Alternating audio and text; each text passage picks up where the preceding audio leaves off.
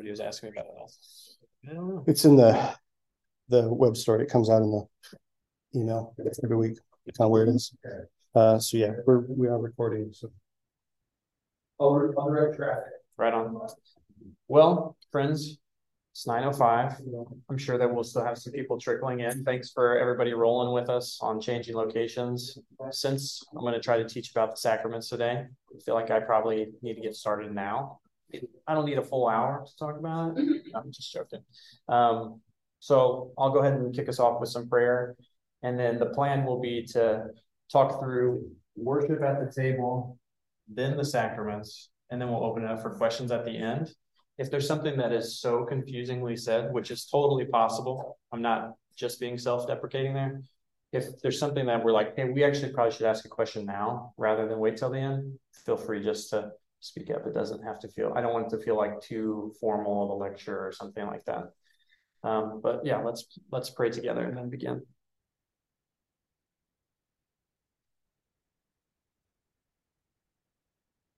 Gracious God, thank you for meeting us where we're at. Thank you for making your presence known in our normal everyday life, for meeting us in our moments of confusion, in our moments of tiredness, nervousness, calm and steady and joy. Thank you for meeting us in all of life. I pray that you would just make your presence known this morning as we seek together to learn more and enter more deeply into your spirit as you continue to draw us into your kingdom. In the name of the Father, and the Son, and the Holy Spirit. Amen. Well, friends, the table is a church that's about 8 years old. I think we've been meeting and worshiping publicly for maybe a little over 6 years now, maybe 6.5 years, something like that. And we are, as you know, rooted in the Anglican tradition. We talked a little bit about that last week in the class from last week. I think got posted. Father Ben posted it and it came out in the email, so that should be available.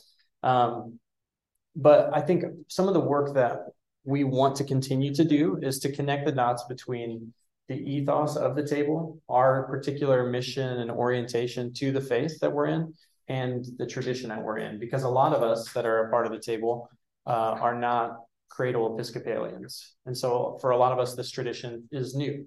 So for today, we're going to cover sacraments and worship at the table. I want to start with worship because that feels like it will naturally lead us deeper into the sacraments. But I also thought it would be good to put our vision and our practices up here so that we can maybe look together and see how some of the rhythms of this liturgy and this tradition we've received align with these practical implications or these practical goals for the church that we want to be today. So we talked about and extends the presence of Christ here in Indianapolis. And then web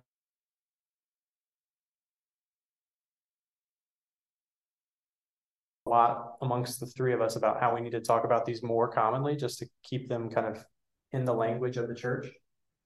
But the four practices that we have as a church, which kind of are in the place of values, are welcoming, listening, gospeling, going, and then we've kind of augmented going to include joining. And part of the shape of that is we don't want to go out with this like colonial approach to mission of like, okay, we're going to like put a flag here on the ground for the kingdom of God. And now we're going to take this area over and form it in our image. We want to go and be a part of God's work in creation. And that a lot of times means submitting to other people and other programs that are in place. So this is at like the bedrock or the foundation of the church. This is the type of church that we want to be in the way that we're trying to become that church. Before getting into some of the practicalities of worship and some of the ways that we do worship here at the table, I think it's really important to name the posture that we try to inhabit. So we really are trying to cultivate a space and maintain a space that is a gathering and not a performance. We want everybody that comes to feel that they have a role that they can play in the liturgy, but also not that they have to be like so in the know and familiar with it that they can only participate if they have done this before or if they've like studied before they show up. And so some of the ways that we do that, I hope, is by just not taking ourselves too seriously. We are trying to appropriately situate ourselves with reverence towards the work that God is doing in our midst, but also like I think 2 weeks ago, Remy came forward with me whenever I was doing the call to worship at the beginning. And that's something that's not abnormal at all here at the table, is we have kids in our worship and we want them to feel part of our worship. And so they're not an interruption or a distraction, but those things are just part of what it means to be together in a group of people. So that's just a comment about that. I hope that that's something that you guys have experienced, a posture of respect and reverence, but also not too stuffy about who we are. And I think that that helps to orient us appropriately to this worship that we enter into each week. So a few notes about what worship is not. And I think that I feel these sometimes feel like correctives to some of my previous approaches to practicing or embodying worship. Worship is not a lecture or a TED Talk. It's not something that we participate in each week to learn some kind of new mind-blowing fact about God. Worship is not Jesus-themed entertainment. That doesn't mean that, you can't find it entertaining, or if you find yourself too moved by one of the Psalms that Joel wrote, that's not a bad thing to like it or find a sermon good. But that is not primarily what worship is entertainment. It's also not a pep rally. It's not a place that we come together every week to try to really encourage each other and get excited about God. Now that might be part of what happens sometimes when we come together, but at its core, worship is not a pep rally. Simon Chan says that the church's defining characteristic is its worshipful response to the call of God to be God's people. This is why we begin each week with silence. So worship is our response to God's action. It's not our conjuring up of God's presence. It's not us earning God's attention or God's favor, but we are responding to God's call and drawing of us into the kingdom. Every church already has a liturgy. Now, I come from a non-denominational charismatic background, and so we would not have said we have a liturgy, but we had a specific rhythm to what our services were. And honestly, if you were to alter that somewhat, people would notice. They would comment on it. And so there's an intentionality to the liturgy that we have here at the table, and it's something that we haven't made up. There's a couple of pieces that are a little bit different than how it's laid out in the Book of Common Prayer. There'll be some of those updates on those things actually here in the next few weeks. But the tradition and the liturgy that we've received in the Book of Common Prayer is biblical, historical. It's focused on beauty, and it's formative. So just a couple of brief comments about each of those categories. The shape of this worship that we try to embody each Sunday is rooted in Jewish liturgy. God's people have always had ways of praying together. So even in the Old Testament, as we think about the people of Israel leaving Egypt and the way that they came together to cry out to God in the wilderness, there was always a rhythm. There were people that were helping to lead, but cultivate a communal orientation towards the divine. And so part of our liturgy is built on that. This liturgy is historical. Justin Martyr's first apology, which is written in about 150 AD, is actually very similar it lays out very similar liturgy and rhythm to the flow of worship to what we practice here at the table as well. I think one of the really key factors and something that means a lot to me is that the liturgy is focused on beauty in a way that I maybe was unfamiliar with previously. So I think my past church tradition, you probably can place yourselves all in different places, but my past church tradition was really focused on either the entertainment aspect of worship or the TED Talk aspect of worship, where it's like, oh, I really got to learn a couple of solid nuggets to take from this lesson. Again, it's not bad to learn something, but there was something about it was missing this beauty, this sense of wonder and awe that would free us up to be full humans, really, honestly. Something that would engage with not just our minds, but also our bodies and our senses. There's been a couple of comments this morning, even as we had to call an audible on our different rooms. There's a Thai bodywork thing happening in the other room, and it just smells amazing. And Father Ben was commenting on how it actually smells like some forms of incense. And so that's something that we haven't done a lot of at the table, is work with incense. But that is part of our tradition, is like trying to touch on and utilize all of our senses.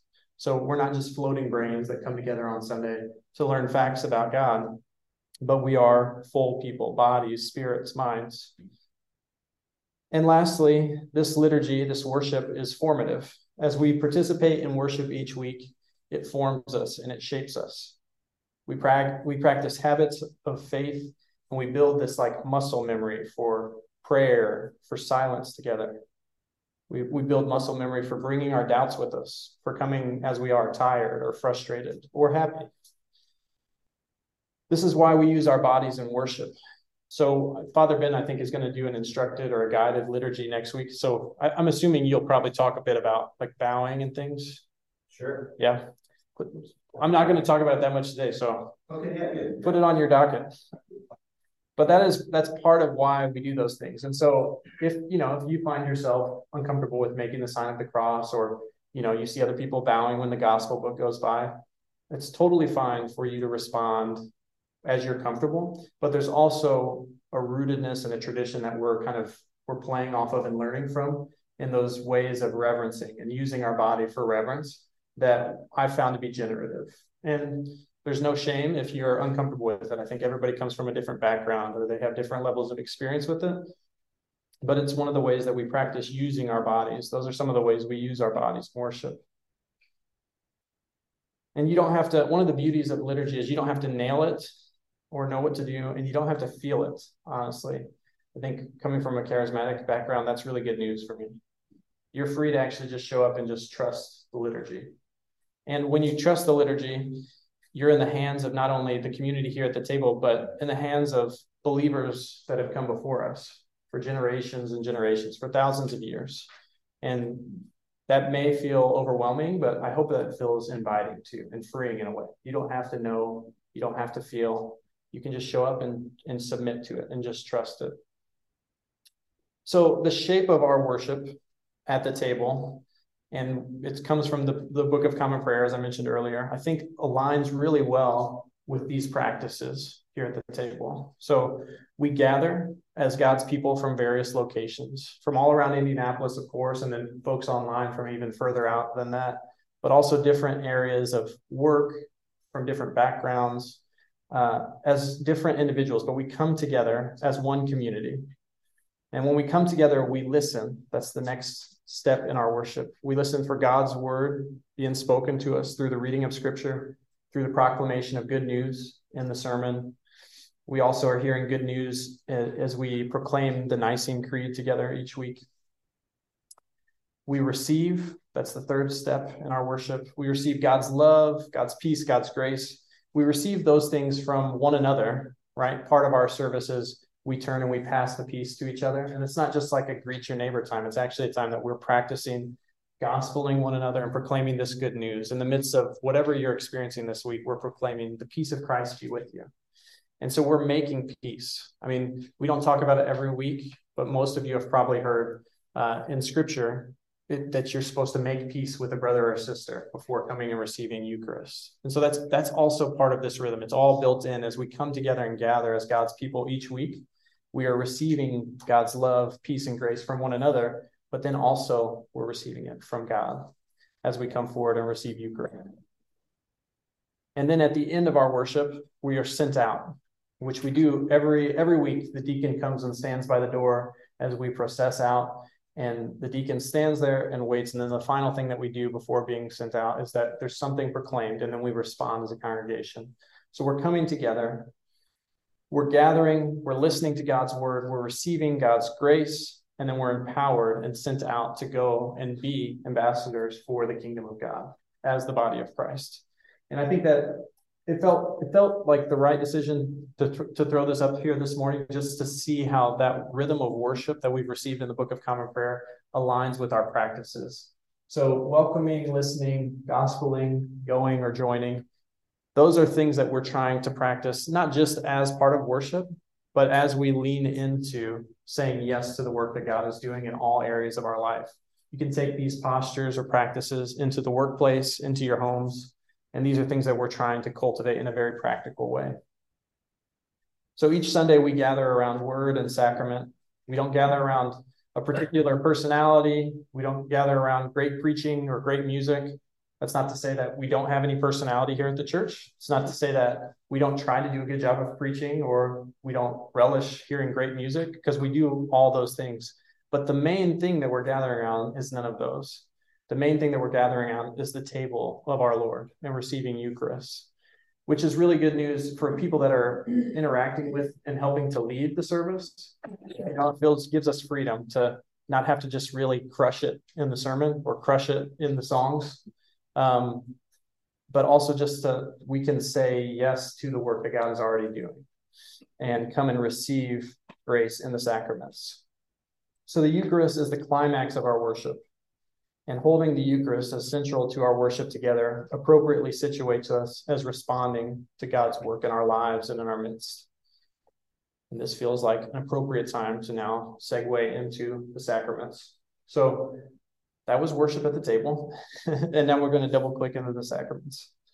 So I joked earlier about not really needing a full hour to talk about the sacraments, because obviously we would need way more than an hour to talk about it. There's so much to unpack. And part of the beauty of the sacraments is the mystery that we're able to inhabit and interact with and engage with each week. But at its core, I mean, I don't think that what I'm about to say could be wrong, but I would be intrigued to hear if anybody else has a different experience of this.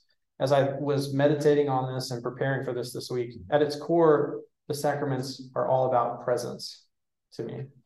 It's all about where God is present and at work. And that's something that we talk a lot about at the table. You'll often hear us say the phrase, God is always present and at work. So Jesus came proclaiming that the kingdom of God has come. Jesus' ministry on earth bears witness to it over and over again. But as we all know, the kingdom of God has not fully come. It's not fully evident in the here and now. We can see that in our own personal lives, in the communities around us, in the news, obviously. The world has not been set right. So even though the kingdom of God has come, it is not fully here. And so I think that the sacraments are all about awakening us to God's presence. I think that we are convinced intellectually that God is really present and at work, but we don't always feel like God is present. We don't always believe that God is present and at work. Even if we are convinced, like on paper, if somebody was to give you a test, most of us would probably say, yes, of course, God is present at work. But it can be really easy on a Thursday afternoon when something has happened to be like, how could God possibly be present? Where is God in this? Our bone level beliefs often trail behind our brain level beliefs in this way. This is something that we talk about in our DNA classes. We have a lot of beliefs that we would name, but we also realize that our bodies don't have those same beliefs. The beliefs haven't infiltrated all of who we are, all of our being. So the sacraments are meant to awaken us to God's presence all around us so that we can live into the reign of God in the here and now. Elizabeth Barrett Browning says, Earth is crammed with heaven and every common bush afire with God. But only he who sees takes off his shoes. The rest sit around it and pluck blackberries. Which I think that's something that we've used, that quote, consistently as we've taught about the sacraments over the years. I think it really beautifully encapsulates what we're trying to name here. We believe that God is present at work in all of creation. Creation is continuing to unfold as a miracle, as the creation act of God, as a part of God's active work in reconciling all of creation to God's self. But also, it doesn't feel like that all the time. We don't always feel like we're on holy ground. The Book of Common Prayer's Catechism defines the sacraments as outward and visible signs of inward and spiritual grace, given by Christ as sure and certain means. Sure and certain they're doing a lot of work here. Sure and certain means by which we receive that grace. So God's kingdom is already, but not yet. It's here, but it's also currently in breaking. So as it's here and still in breaking, we are learning to notice and name where God is present at work. And this is hard work, but it's the work of life. This is the call of our whole life, is to continue to do that work. And what part of the beauty of the sacraments are this sure and certain means, this promise of God's presence with us. And so I'll talk a little bit more about signs and symbols here in a bit. And I don't want to use a metaphor now that is difficult to unwind a little bit down the road, but I think it's helpful to think of them almost as like a key to a map. So because we believe God is always present and at work, but we're naming that sometimes it's hard to see how that's possible.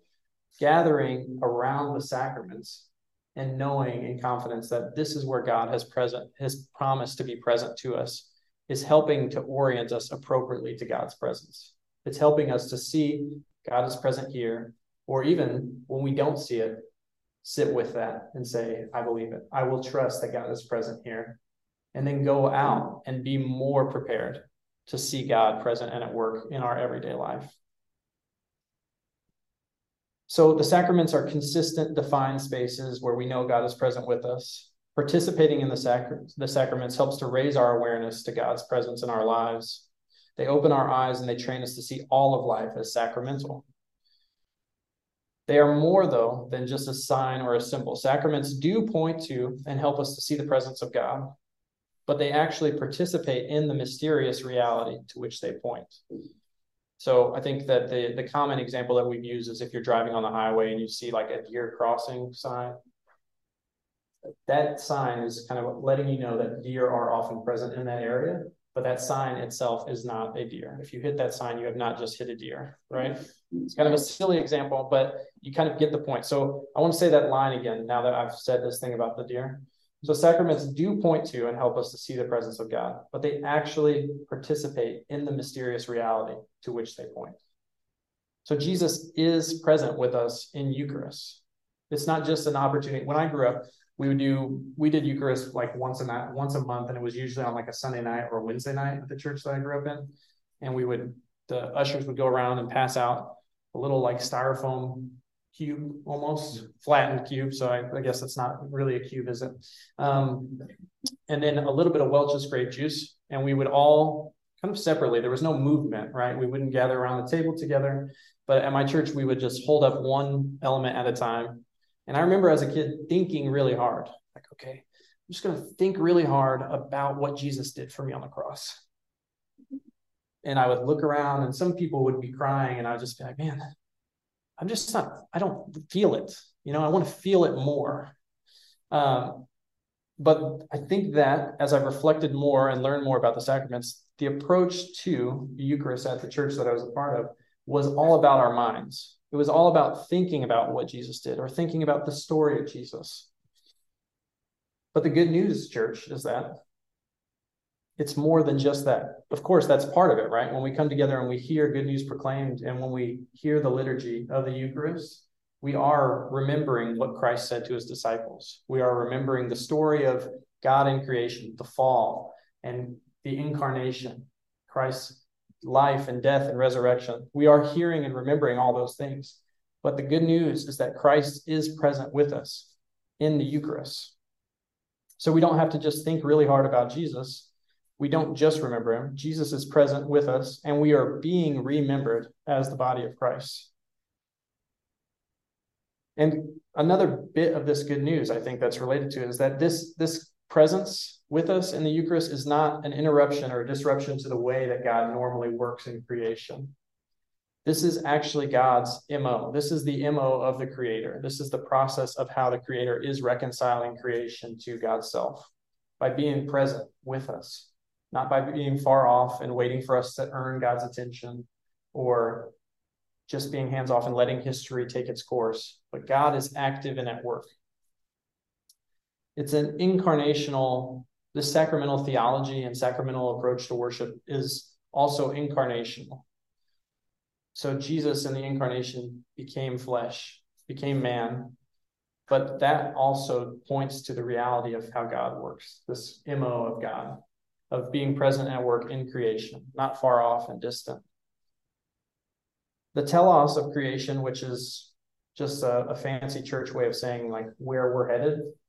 This is like the arc of God's story for creation that we're not at the end of yet. The telos of creation is complete unity between heaven and earth. And sacraments are the touch points of new creation.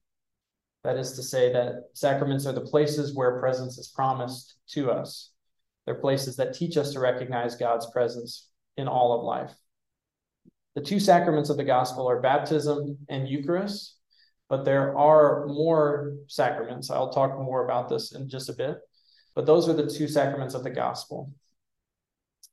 In holy baptism, the outward visible sign is water and words, being baptized in the name of the Father and the Son and the Holy Spirit. But the inward spiritual grace is death to sin, new birth into righteousness through union with Christ in his death and resurrection. Here at the table, we celebrate infant baptism, which may be a shift for some of you. It was for me and for my wife, Mallory. But we believe here at the table that children belong before they believe. So we don't have to wait for them to proclaim that they want to be a Christian, but they are receiving a tradition, just like we're receiving a tradition of the saints that have gone before us. We're not making this up as we go. Being born into a family that is located in a church and in the Christian faith means that they are receiving that faith. Now, the prayer is that they would grow up and that faith would become their own. It wouldn't just be something that doesn't really fit for them or doesn't feel like it's theirs, that they just have been saddled with. But that's part of the work of the church, right? Is to, in our baptism vows, as a community and a congregation, we're pledging to care for and look out for and raise them. And not just raise them with dogma, but being invited into the real wrestling of life. And hopefully that's the work that the sacraments can help us to do. Actually, in a couple of weeks, we're going to be doing some baptisms on the 5th of November. So just mention that again. Very exciting. I think we got a couple of babies, but also if there's any grown-ups that want to be baptized, just let us know, please. And then in the second sacrament of the gospel, in Holy Eucharist, or some call it communion, the outward visible sign is bread and wine, the words of remembrance, and then the prayer of consecration. Those are the things that we observe each week. But the inward spiritual grace is the body and blood of Christ. The bread and the wine become the body and the blood of Christ. We receive strengthening and nourishment for our souls. We participate in love and fellowship with Christ and Christians that are around us. And the body of Christ is actually being knit together. So we actually believe, part of the Anglican tradition is that we believe in the real presence of Christ. This is something that I said a little bit earlier. How? We don't know.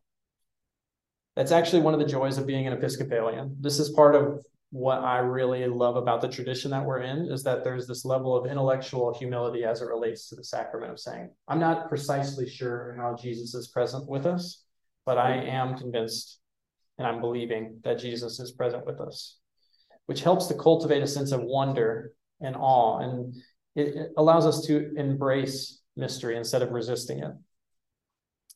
This is also an example of what Father Ben talked about last week when he was talking about the via media, the middle way. We don't believe necessarily, you don't have to believe in transubstantiation, which is like a direct, almost like attempt at a scientific explanation of like when the bread and the wine become the body and the blood of Jesus. If you do believe that, that's okay, that's great. But you don't have to believe that.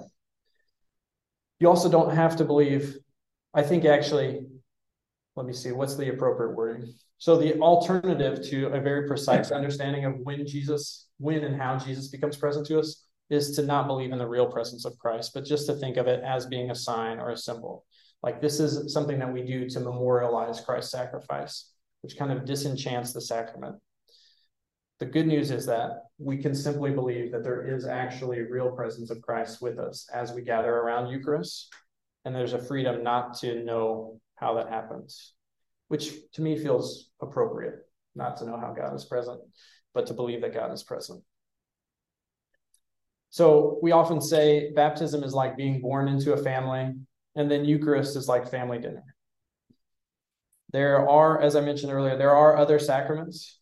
For example, there's confirmation, absolution, ordination, marriage, and the anointing of the sick. However, these are not commanded by Christ as necessary for salvation. That being said, we believe that God clearly uses these as a means of grace in our lives.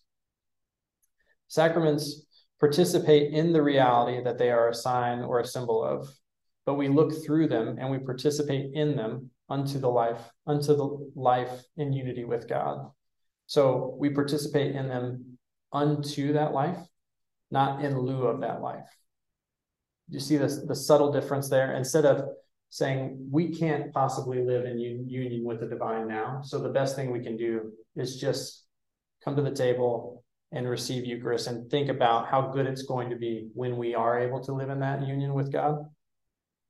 Instead of that view, we're free to say, I'm not exactly sure how it works, but in coming to the table, in gathering in community, proclaiming peace to one another, hearing the word of God, and receiving bread and wine each week, we are participating in the life of God. And then we're sent out to go and take that life of God with us, right? That's where some of the hard work really begins, is discerning how to do that work outside of these four walls of the church. But this rhythm of coming together and receiving the body and blood of Christ and being remembered as Christ's body is what helps to energize and generate an imagination for being the people of God. So sacraments are not the thing, but they are a thing that helps us to participate in the thing, which is union with the divine in all of life. All of life is sacramental, and these sacraments help us to see the sacramentality of all of life.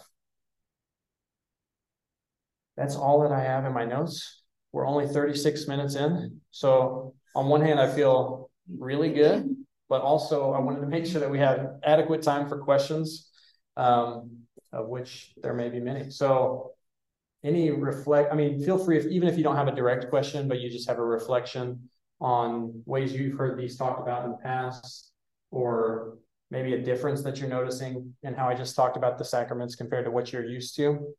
I would love to hear from you guys about your experience of the sacraments in the life of the church, or in the shape of worship. Yeah. Okay. The worship point. Was it intentional when we leave on and cut away, or Bill and him around the side and the front? Yeah. So I don't know if the recording can hear, but the question was, is it important? Is the placement of the musicians intentional? Which it is, yes. Of course, we're somewhat limited by space to begin with, but it feels very natural and of a part of our posture and orientation towards the work that God is doing in our worship to not have the musicians up on a stage. And I mean, I can speak only for myself, although I think Matt and Ben would agree. If we were like building a building or coming up with our most ideal shape of worship, I think we would like to be in the round, to where there's not even a front like that we're all oriented to. It would be great to be gathered around the table and the musicians over the side, because even as we proclaim good news on Sundays, we don't stand up on the altar, but we're still at the front. And so there is this sense of like our bodies are oriented to like receive from someone instead of it being a voice from amongst the people. So yeah, it is intentional, although, we have had times before where we didn't really have a great little side alcove. Yeah. I just kind of more of a comment than a question. What you just mentioned about just we don't understand, and that's okay. I grew up in a very intellectual Christian Presbyterian urban, where it's like we had to have an answer for everything. It was this massive, long, drawn out theological explanation for every single thing to all children. Yeah. And like I kind of drew away from that after just kind of getting the understanding of just like I'd rather have a question. It's like a common thing. I'm like, I'd rather have a question that can't be answered than answers that can't be questioned. Yeah. Questions were not. Yeah. Acceptable. Yeah. In my upbringing. You cannot say that again. I'd rather have questions that cannot be answered than answers that cannot be questioned. Yeah, that's good. I like that. Yeah, I think that's really important to me, that's part of what drew me into this tradition, is this approach of being like, we want to be diligent in our study, but also acknowledging like, of course, we're not going to fully understand this until heaven and earth have become one, and we are fully present and aware of God's presence with us.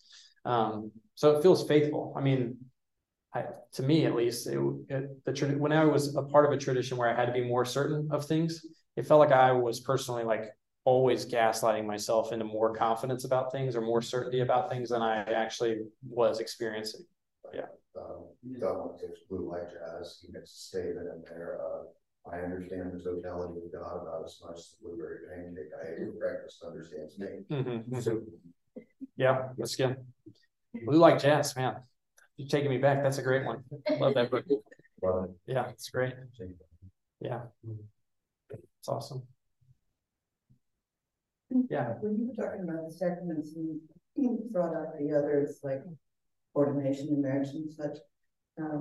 You made a comment about how, maybe I misunderstood, that Christ not indicated that those were necessary for salvation, which then would mean that you're saying that the Eucharist and baptism is. Is that what you're saying? Well, I want to be careful how I say it, but they are believed to be like central to our ongoing salvation. And I guess a lot of it depends on how you view salvation, right? That's so what I want to hear. yeah, the tradition that I come out of, right? And a lot of us maybe are familiar with this, is like your salvation happens when you pray a specific prayer. And I think that obviously confessing the Lordship of Christ is part of the journey that we are all on. But I think that coming to the table and receiving the real presence of Christ each week is part of my ongoing salvation. And so, I mean, if your question were, if somebody lived in a remote area, had never heard about Jesus or received sacraments or baptism, could they be saved? Then I personally would believe that, yes, the presence of God is always present and at work, even if a man has not come and said these specific words to that person. So I hope the way I'm answering is clarifying without being too, I don't know. I feel like I answered it very shortly, and it could have probably been like a 10-minute answer. Anybody else have anything to say about it, Ben? Yeah, I would say that one way that I think about this, that I think is helpful for me anyway, is to say that they are necessary for salvation is not necessarily to say that there are boundaries around these practices. And, you know what I mean? Like it's something like, my goodness, make sure your baby gets baptized, you know, like right away, just in case, right? So I cannot imagine God being as capricious as that. Right? The God revealed in Jesus Christ is going to save as many people, you know, as God can. And so God's not capricious like that. But baptism and the Eucharist are the central and normal ways, the normative ways that we come into the life of God. Not that God can't work outside of them, but they are the normal ways of God working in them. And so that's usually the way that I think about it and talk about it. Yeah, I think something that Ben said in his response reminded me of last week. I can't remember exactly which part of the creed or something like that. We were asking the question of if it was restrictive, or if we kind of illuminated that there's two ways of reading this thing that we talked about last week, which is either like, we are the one church. Yeah, I believe in one holy Catholic and apostolic church, right? Which you could read that or say that in a way that's like, we got it right, nobody else has it right. And I could not stand up and say that every week. And I wouldn't say it, and I wouldn't feel great doing it. And so even as I'm saying that those things are essential for salvation, it's to say, this is our limited understanding of the way that God has promised to be present to us, and God's desires to be present to and in union with all people. But certainly God is, to your point about blueberry pancakes, God is present and at work in lives of people in ways that I don't even comprehend or can't begin to comprehend. Yeah. Yeah, I went to a UCC church about this, and they kind of had a perspective of salvation as not what's going to happen after we're dead. And that kind of helped me formulate it's like, if we're so obsessed with what happens after we're dead, we can cause hell while we're still alive. Yep. Whereas like the idea of salvation, like you just said, what do we mean by salvation? Yeah. It's like, how is my life transformed right now? Yeah. And I'll let God worry about what's going to happen after. Yeah. Yeah, I think that's really good. And that's something that I am hoping to talk about a little bit in my sermon today too, of like, sometimes we can read scripture or research tradition or things like the sacrament in a way that's like, man, we have to really decode precisely what God has for us in this, or else in the long run, we're not going to be with God. But God is pursuing us and pursuing union with us here and now. That's part of our salvation. And yeah, I think we are mistaken when we view it as, okay, we got to get this code right so that the afterlife is like we end up in the right destination. We're missing we're missing all of our life here on earth. It's massive, but that is, unfortunately, it's a very common approach to understanding some of these things. Yeah. Yeah. Like all of the small things that you do in Eucharist every week, are those like traditions outlined in the Book of Common Prayer, or where do you get it from? And small action do those mean? Yeah, that's a good question. So you're thinking of like bowing and when we cross ourselves and things? Yes. So they do have meaning, and we fully, when we're celebrating Eucharist, fully genuflect and like go down to a knee, right, after holding up the elements. And so there are different things that we've learned and how to celebrate that are rooted in tradition. I don't believe that they're actually in the Book of Common Prayer, though. So I don't know. There's like a priest's handbook that has all these. I think it's actually called a priest's handbook, right? Yeah. Go ahead. There's a number of different places that a lot of that comes from. And so the Book of Common Prayer is written to be a fairly widely, you can apply it in a lot of different ways. Mm-hmm. And you'll find a lot of different churches in the Anglican tradition that apply it in various ways. But yeah, there's a lot of so there's something called like more Anglo-Catholic, which basically receives a lot more of those little kind of traditions about genuflecting and stuff from the Catholic Church. And then there's other ways of celebrating the Eucharist that dismiss with some of those a bit more. So anyway, it's one of the things I appreciate about our tradition is that there's a wide variety of ways of kind of applying some of those things. So the table's particular practice comes from a variety. I think too, when the bishop comes and presides, there'll be little differences too. Like part of how we come to the table and when the priest genuflect or little motions.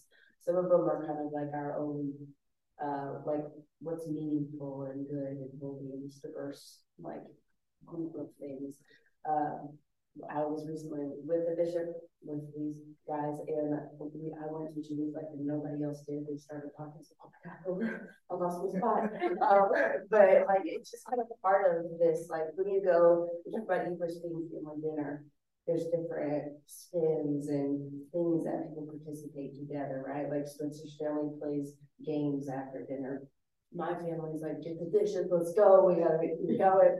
And so I think it's part of like our own expression in our diverse, wide community. Are you just trying to lay the groundwork for why you don't like to help with the dishes? Got her. Yeah.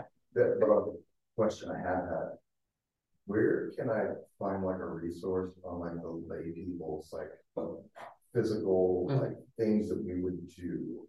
And maybe some of the more reasons underneath that. Sure. Yeah, good question. So I can't think of a resource top of mind. I think we're going to talk through it a bit next week as we go through the liturgy. And that's something that we wanted to do, like carve out more space for, right? And we try to keep services going without doing too much explaining between, but we also want there to be little opportunities for teaching about why we would make the sign of the cross here and why you're invited to do it, but it's not something you must do. So we are looking for ways of teaching on that more for sure. That's a good question. Yeah. For those that didn't come from any kind of liturgical tradition, I don't understand exactly what way to cross ourselves. But I've noticed that there are different ways, that there are different actions sometimes. So I don't know if this is the right way to talk about that, but I'm uncomfortable doing it, not knowing exactly what. Oh, sure. Yeah, for sure. So, I mean, the sign of the cross, and feel free if anybody has anything else to say about this, but the sign of the cross is we're marking our bodies with the sign of our Savior, right? And so I definitely have seen people do this differently, and growing up, the only way I saw people do this was baseball players before they got in the batter's box doing it. But yes, for me, so I have always been familiar with the general shape of it, right? Without kind of understanding what work it was doing. And then as I've entered into this tradition, to me, it's been a way of using my body to remind me of submitting to the presence and the reign of Jesus in my life. And so I mark from here to forehead, belly button, shoulder, and then my hand rests over my heart. And you see people do this slightly different. So that's the meaning for me of like, that's how it's helping me to engage in worship. And then another sign of the cross during worship that you'll see is as the gospel is preparing to be read, people will mark their minds, their mouths, and their hearts.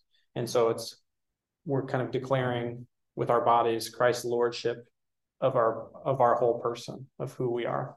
I'm sure there's more to be said. So I don't know if you guys have, yeah. Yeah, it's a good question. Just a few, we can have to hear more on what you said.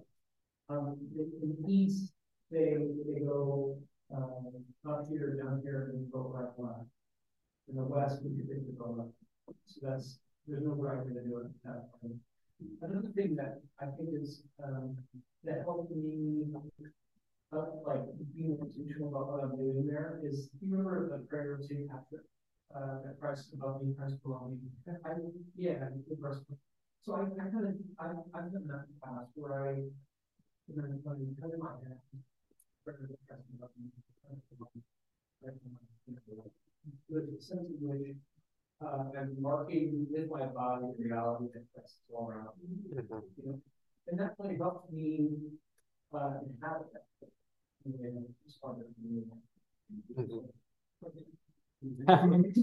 Yeah, a couple of, yeah, go ahead. I found it too. I grew up in tradition. I was raised on it, so I didn't have a little. But something that I find helpful is thinking about it as a time marker too. So when you're especially in personal prayer, if you do it at the beginning of the prayer and at the end of the prayer, it's marking that time as fully separate from concentration. Yes. Yeah. Yeah. So a couple of other times that come to mind from our worship is we do a sign of the cross at the beginning as we address Father, Son, and Holy Spirit. And that kind of, for me, seems like a demarcation of time.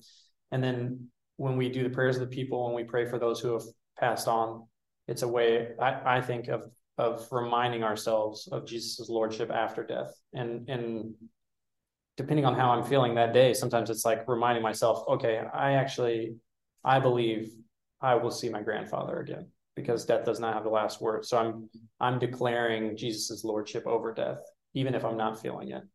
And then another is during the Eucharistic prayers, when we talk about our bodies being a sacrifice that we're offering. We pray over the bread and the wine as sacrifices that we're offering, but then we pray over our bodies. And so we're consecrating our bodies, that we're bringing, we bring the bread and the wine, and then we bring our bodies to the table to meet the real presence of Christ, which was sacrificed for us.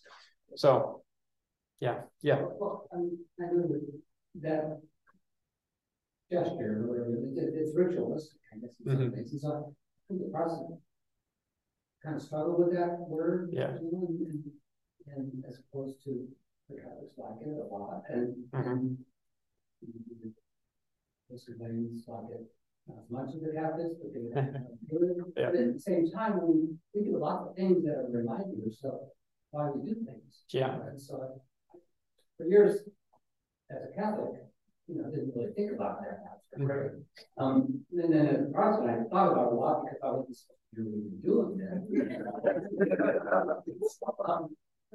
So, Marian Protestant, and so we got we live in Presbyterian, which is up here. Anyway, so that I've come to terms with coming back to this church, that it's okay for those kinds of things to be done. Yeah. I mean, I get funny, want to do it, that's okay too, but I'm not going to sort of feel guilty about doing the sign of the cross or doing it, because that's a new thing. That's probably never so. So anyway, original. Yeah, I think there was to me, it feels like there was this, growing up in the type of church that I grew up in, there was a real reaction to ritualism, and that was almost anti-presence. And obviously that's our people's interpretation and experience with ritual. And so then there's reactions against it. And so the biggest thing that I would say about the table as we try to embody these things is exactly what you said. Everybody is invited to participate in these ways, and we don't ever want to be a place that's like, hey dude, you have to cross yourself here, or why are you not bowing in this way? You should be doing a full genuflection here instead of just a little head nod. But we're all just trying to find our ways into embodying this good, saying yes to this good news that we're receiving. Even as a parent, I'm hoping that my kids are the way that we're using our bodies in worship is meaningful for them. But what I said earlier is they've been baptized, but my prayer for them is that this will feel like something that fits them and is their own as they grow up. But who knows? We'll see. They're 8 and 5. Keep praying. Any other final thoughts or questions before we close and wrap up? I just want to know if there's what Katie said about from time to notice having we start our sermon or something. We become a marking out of this period of our service and the I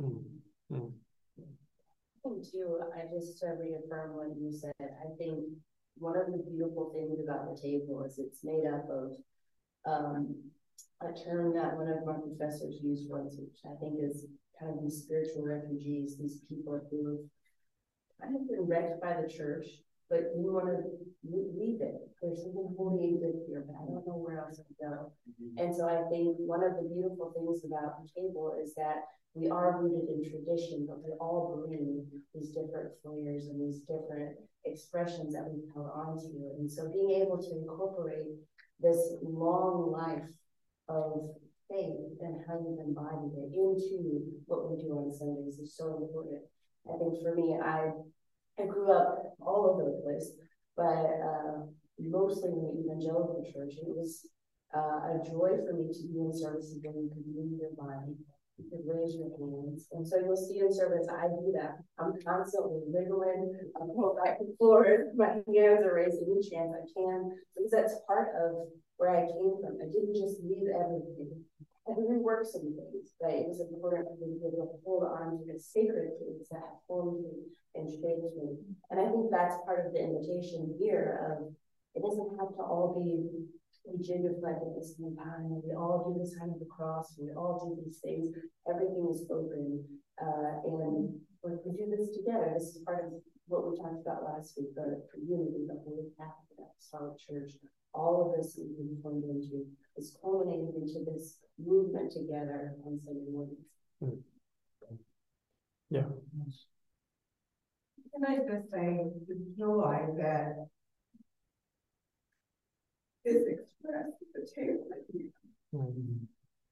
is something I've never experienced before. And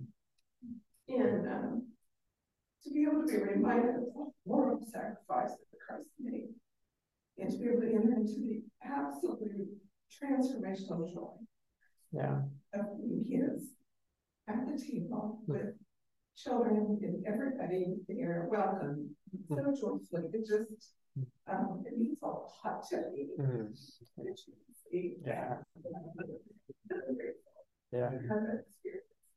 Yeah, that's beautiful. Thank you for sharing that. One thought I'm like you, I didn't really even know which of those to do.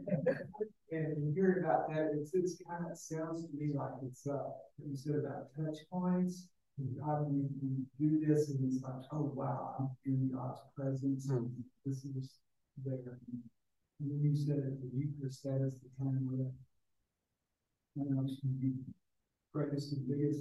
What if someone were to say, what specifically can I do to try to be in God's presence at that time?